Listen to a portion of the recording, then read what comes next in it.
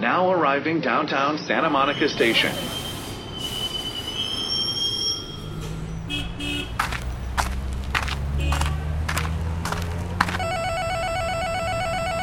Hey Adam, it's time for Notes on Your Notes.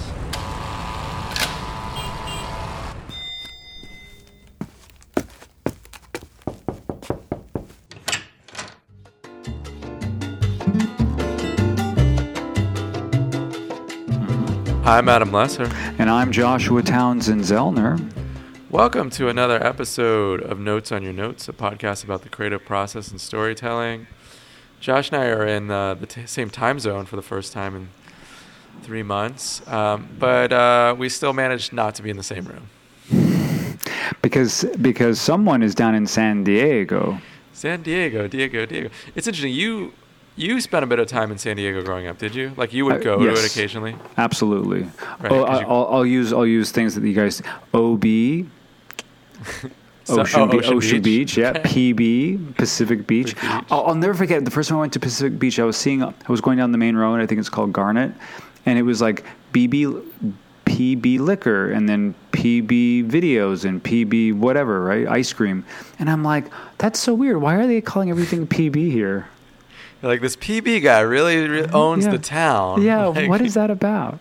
Yeah. And then I was like, oh right. I felt it was so sad. All that college education just couldn't fix that problem. Oh well. It's interesting because they talk in Southern California about the Orange Curtain, the line between Los Angeles County and Orange County.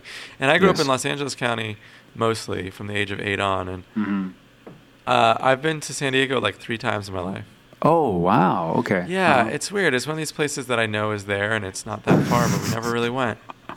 I know it's there. I've seen pictures. I mean, La Jolla. Who doesn't love La Jolla? It's beautiful. I've been like once in my life. Yeah, I know. There are a lot of South Africans who live there. You know, my mom's South African. I was born there. And they apparently, what I've been told is that it reminds them of Cape Town, on the beach, green. Yeah. And that's why they all like it.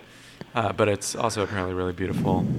So Adam, I've been thinking about something you said the other day, and it's been kind of bothering me. And can I share it with you now? Tell me.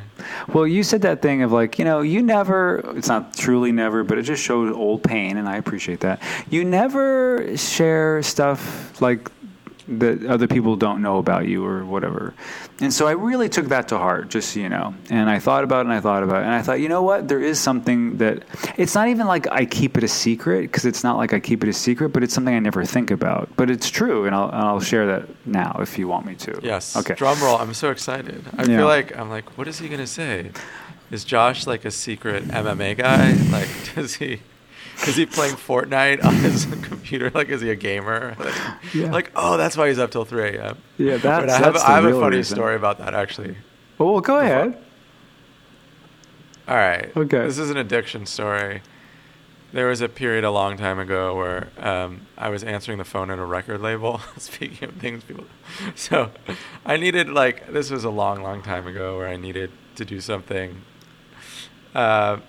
I was probably in a little bit of a rut. And anyways, I'm at this record label answering phone for record exec people. And the head of the label doesn't come in one day. And I'd kind of always noticed that he was coming in late, midday. And I was like, he's a record guy. He's probably out drinking, doing a little blow at night. Whatever. Guy comes in late. It's his company coming at 1. It was coming 1 in the afternoon. He comes in at 1 in the afternoon. Anyways, this is kind of... I'm not naming names. So the head of HR comes to me one day and says, you don't have to route calls to the CEO. He's taking some time off. He's taking some personal time. Okay. So I was like, okay, cool. I'm like, okay, I figured he's going to rehab, whatever. It's totally finally caught up to him. So one of the other people works there, talking, and comes up to the front desk. And she says, so you heard about Mark? And I was like, oh, yeah. Mark, not his real name. You heard about Mark? And I was like, yeah. I heard he's not, not to route calls. I just assumed, he was taking care of something in his personal time. And she's like, yeah, obviously he went to rehab. And I was like, oh, yeah, that's what I figured. And they were like, I was like, yeah, like, I guess the record producer life, too many late nights, a little bit of blow. And they're like, nah, it wasn't that. I was like, what is it? And they're like, World of Warcraft, bro. And I was like, what? I was like, he was going home and playing World of Warcraft, the online game, till like 5 a.m, like, and then just like doing whatever stimulants to stay up, probably spending money on some crazy sword that he bought online for like some fake like digital sword for probably paid $1,000 for. Yeah, it's a real thing. Oh my God, I had no idea. There's gaming. Yeah, there's World of Warcraft rehab. There's gaming rehab. South Korea has internet rehab now. You can go to rehab for the internet, addiction to the internet. That is so. Now, do they offer these courses online? Ho! It's like how wild! I had no idea. So I'm guessing Joshua's not going to share with us that he's a secret gamer. I'm not going to share. I had no idea that was going on. Wow, that's such a trip. I would never even think of. But yeah, it makes total sense. If you can't control a certain behavior and it takes you over, then that's addiction, right? I think about that a lot. Like, what is the definition of addiction? And I guess it is something. There is actually, from what I've heard, there's actually no definition. It's a personal decision, but ideally, it is a compulsive behavior that you are completely unable to stop of your own volition. I would agree. Yeah. Right. That resonates with me. Yeah, it's like if someone says, I never want to do that again, and they wind up doing it, like that opens the door to what I would consider addiction. And then usually in our society, we measure is there a negative consequence? It's like alcohol is easy, like you're hurting people, you can hurt yourself. Other stuff, is if you have a lot of money and retail shopping is your thing, is that a negative consequence if you're just buying stuff? Right. It's encouraged, in fact. Yeah. Yeah, exactly. It's supported in our culture. Right. But for some people, it plays that numbing out feeling, that high. Yeah. Yeah. And so that goes under the radar because it's like, oh, well, Macy's needs your business. So therefore you're employing people. Yeah. There's justifications for your behavior. Yes. Yeah. Okay, so here, right, I went on a major but tangent. it was so worth it because I had no idea that there was that going on in terms of the world of addiction. So mine wasn't addiction as such, but look at that. It was not addiction, but growing up, I had a stutter. Whoa. Yeah, and it just came up in conversation the other day, and I was talking to someone, and that's what their response was. Like, really? Like, you're so articulate. And I'm like, yeah, me. And I still, anyway, so it was so bad. How bad was it? It was so bad that I was like, what was it? Third, fourth, fifth grade. Fourth, fifth grade was probably where it started to, be more overt. I actually was called into the office. Always not a good sign. And some lady was there, and she showed me these cards that had black ink on them.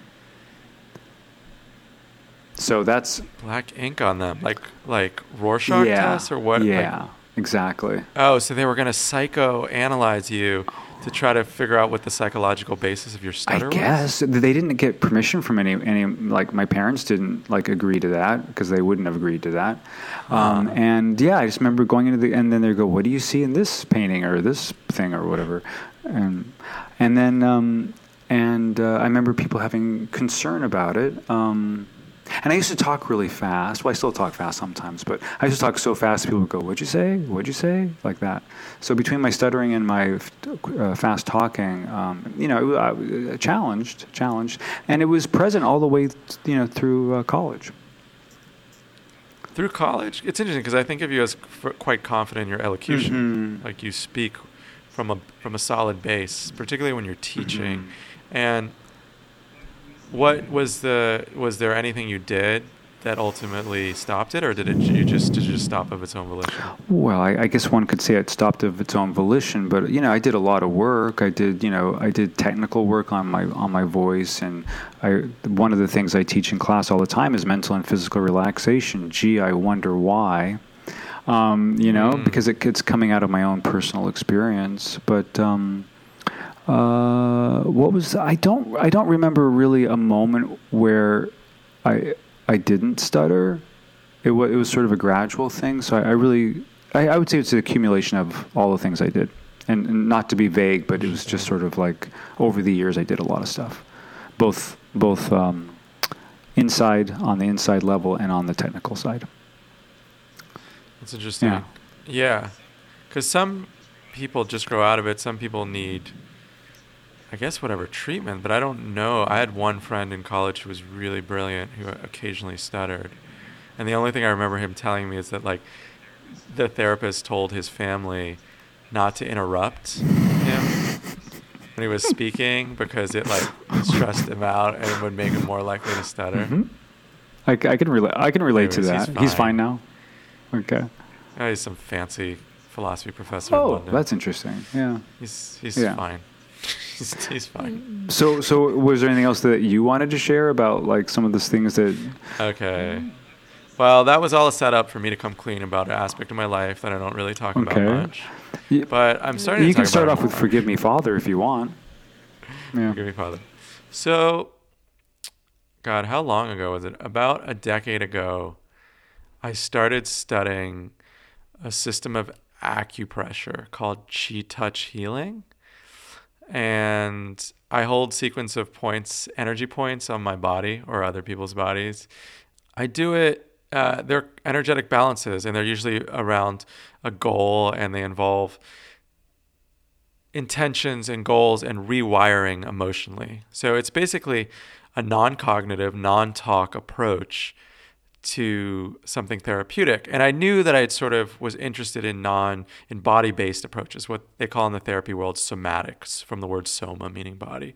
And it's a sort of a big emerging pathway in therapeutic worlds, because as wonderful as cognitive behavioral therapy is, and all the traditional talk psychotherapy modalities, there's this growing trend of working directly to the body. And this interest has mirrored sort of the rest of my life. I've done it in other realms. So I do that. I do that work. I love doing that work. I love helping people feel better. And the reason Josh and I are not recording in the same room is because I'm at a conference right now for the educational kinesiology folks in San Diego, which is their international conference. There are people here from Australia and Germany and all over the world. And there are all these, Brain Gym is a form of physical movement, body-based work. You do a sequence of movements that integrate the brain, that retrain the brain, and you do them, they're often used in the learning setting. And so for me, I care about it because I apply them both to people I'm trying to help, but also to writing and creativity, and use it with creative people who need help. So I guess it's this other part of my life, because I think some people think of me as this, like, guy who worked at NBC News and wrote about the environment for 5 years, and it's kind of this, like, ergoic, linear, analytical person, as Deborah Silverman, our guest last week, informed me. Highly analytical. But I guess I have this other part of my personality, which... And you're good with numbers. And you know, I mean, and in some ways, I must be like your shadow side every time I talk about sound baths and new moons and full moons. You know what I mean? It's sort of like it's the shadow side of you, which is now being emerging. So it's... Yes. Yeah. It is interesting because, I give Josh a lot of shit about that, but then I also have my secret. I'm kind of like the closeted gay man who makes fun of other gay men. Right. What do they call it? Gaydar? Yeah, you have strong gaydar. Yeah. Well, it's just like I make fun of Josh, but then I have my secret, which is like, I got to run home and do an energy balance myself. Cross-patterning. Yes. And one of the things I'm talking to the folks, I spoke to the folks about something today, which involved the work Joshua does, which I like, and was all about how I think the teaching of writing and creativity and art should change, and it should become more movement-based. So if you're sitting down to work on a script or paint or write a poem, there are ways of working through physical movement first, so when you ultimately sit down to do that, you write from a different place in your brain, a different place in your body. And I did an exercise around sound and movement, and then one called repeat. What is it called? Repeat and change. Yeah, it's like a mirror cycle, like you're saying. You do a mirror cycle, and then you change it. Yeah. Yes, it was a mirror. People stood up, they did a sound and a movement, then someone mirrored it back, and then did a new movement. Good thing I was really ready to teach it, considering I didn't even know it was called. Anyways, Joshua taught me that, and then on Saturday I'm gonna talk about what it is to live in heart space, and we're gonna do a heart balance and what it means to both approach your creativity and your work from a heart space of calm, but also in personal relationships, romantic, familial, friendship, and then also one of the things we'll talk about is how the heart relationship to nice. nature. Mm-hmm. So yeah, trying to expand this notion of heart beyond romantic Mm-hmm. love for sure, beyond our relationship and connection with the world. Wow, that was I just did 5 minutes on my shadow I love life. it, and it flowed so beautifully. And how it helps all of us is like you just talked about opening up your heart space, and that's like opening up that heart space as the creator, so as the writer, the actor, the performer, whatever that creation is. But see, the embodiment needs to be there. The somatic needs to be there in relationship to the narrative as the artist, because the artist then has to go back and recreate the close-hearted. Otherwise, there's no growth, which is the essential part of the narrative. So not only, but it helps when someone already has completed the end of the narrative, the end of the story, so they can go back and write the beginning with a closed heart, so they can become the open heart. But the person who writes it is actually open-hearted. But yeah. Yeah, that's exactly right. So if I were going to write a autobiography, we would start with my closed, icy heart at the beginning of the story. That's right. Icy. I like that. Icy. And then through transformation and relationship and some excellent scene writing, I would slowly be transformed into my open heart. But as the writer, I would have to have the consciousness of both an open heart and a closed heart. Wow. That's so succinct. Yes. The other thing I was going to say is, it's not that I personally don't believe that technical craft needs to be learned. It does. I do. For sure. I spent long time studying technical things like voicing, like structure, like etymology of individual words. God, I remember I had a class in college where we literally just did histories of words. I would take a Shakespearean sonnet and just look at the history in the Oxford English Dictionary of that word. It's not that I didn't do those technical things, and I'm not saying actually everyone needs to do that to be able to write, but there are technical things, but then there's this other thing, which is that if you are resistant and you're stuck in your head and you're not in touch with other aspects of your being, like your heart space, your willingness to be vulnerable, your range of what you're going to be able to express will be more limited, even if you have technical ability. Yes. And that's the beautiful part about it. That's why it's an art and a science. It's a merging of both, and it emerges. Here we go. It emerges through the merging of both. Yeah. Yes, that's right. And you want to be able to do both. Yeah, you want to have range. And my personal take on this right now is somewhere between 20 and 30% technical, and 80 to 70 to 80% availability. I've always wondered about that because you and I come from different worlds. I come from more not sharply, but I come from a stricter writing training. You had formal education in theater, and I think of theater as there's such a strong technical ability in that form, right? If you can't do elocution, if you can't do Shakespeare, if you can't technically move your body in certain ways, it's really hard to do. I'll go classic theater. Absolutely, yes. Yeah.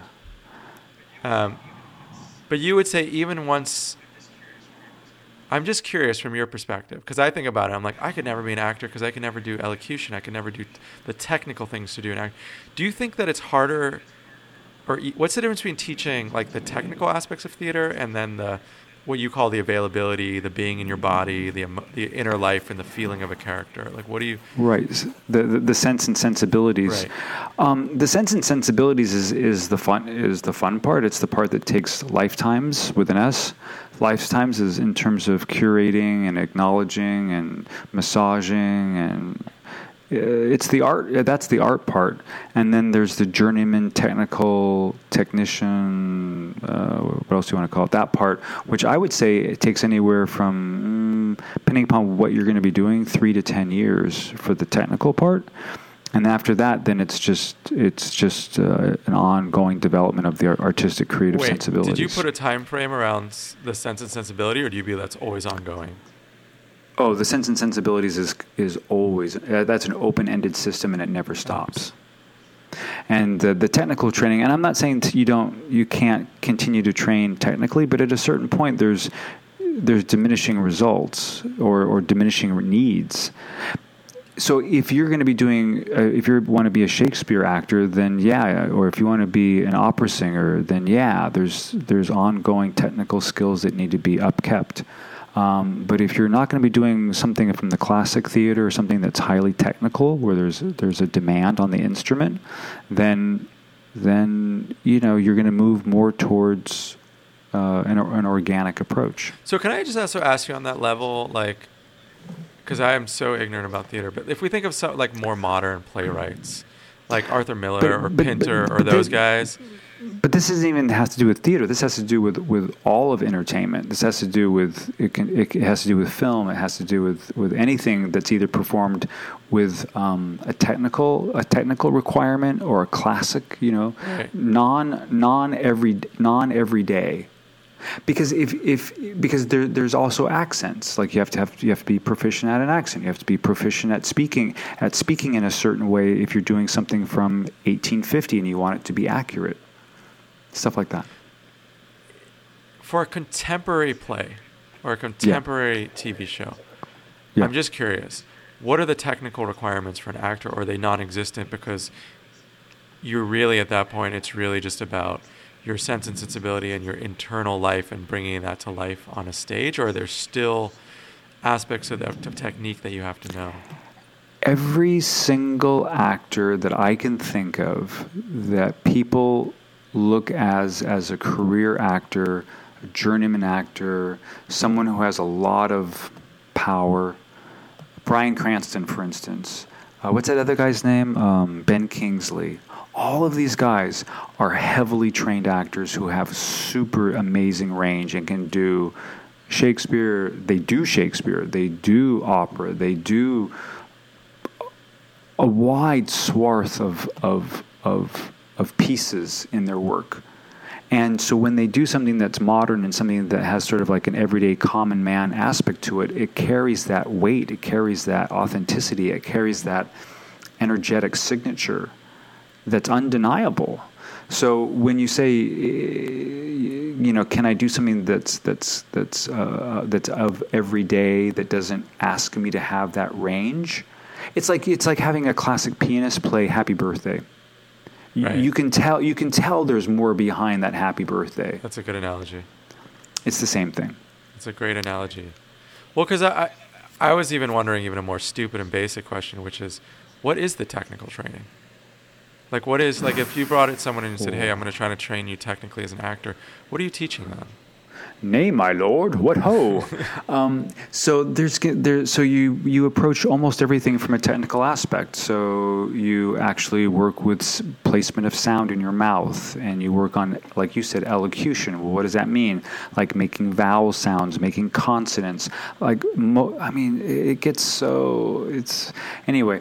Does it expand to body movement as well? It goes more towards form, so that's when you study like ballet and jazz and tap and things like that. But like for instance, from a technical level, your emotional life is expressed through vowels, and that to me is just so sad. Yeah. Like I feel sad sharing that information, but that's what they really share with you. It's like, okay, so if you want to love someone, like if you want to show that you're in love with someone, as you gaze at them, count their eyelashes. So that's a technical approach. That's 4 eyelashes, Josh, as I'm looking at you. Does that mean? Yes. Is it on or not? It means you're still thinking about it because if you're going to look at me that long, it should be 12. Yeah. Oh, You know. no. Yeah, I feel a came little up shut short. down. I feel a little shut down, but that's okay. All right. So the reason the reason I kind of wanted to just talk a little bit about this technical versus sort of this craft technique versus emotion, vulnerability, inner life sensibility, what you're drawn to. So the other thing I want to jump in because I know Yeah, you're about go for to it. say something really important is that the technical aspects are always appreciated by the people that are in the same industry, and the non-technical aspects, the emotional availability, the presence, the sense and sensibilities, are identified by everybody, whether they can call them that's by like name why or not. idiots like me can go to opera and enjoy it. Just kidding. I never liked going to opera. Adam, that was the best. So even just to bring it back to what I'm talking to some of the folks here about, I could write in a conference paper or in a manual the actual technical steps, the points to hold, how to set the intention. But until it's an actual lived experience and you have someone on the other end of that, not just holding the points, but actually living in their body and being in touch and mindful of their heart and their brain, and the brain is which we're retraining. We talk a lot about the limbic system, the mammalian brain, the part of your brain that is receptive to fear and pleasure, and that's that the part of your brain that needs to feel safe to do good work. It's not enough to show someone techniques. You have to actually show people the connection, which is why we're talking about heart balances, because heart balance is all about connectivity, connection. So it's just that. It's that in our interpersonal relationships, we can't always just be technical. It has to be what we feel. And we know this sometimes when we do something that is technically nice for someone, but we don't feel it. Yeah. It's like, in fact, we might feel something else. It's like when you give an obligatory gift, for example, on Valentine's Day. You did what was technically... I thought we were going to talk about your personal life again, Adam. Come on. I've never given an obligatory gift on Valentine's Day. Okay, I never give gifts on Valentine's Day, so there. Yes. That's my analogy. You're gonna have to deal with that. Where you're showing up technically, where you're showing up and doing, like you just said, obligatory, that what you're supposed to do. And the problem is that we're enculturated to a point in our lives where sometimes we can't even find that line anymore. Like, we're so obligatory, we can't even tell when we're being obligatory. Yeah. And that's really sad.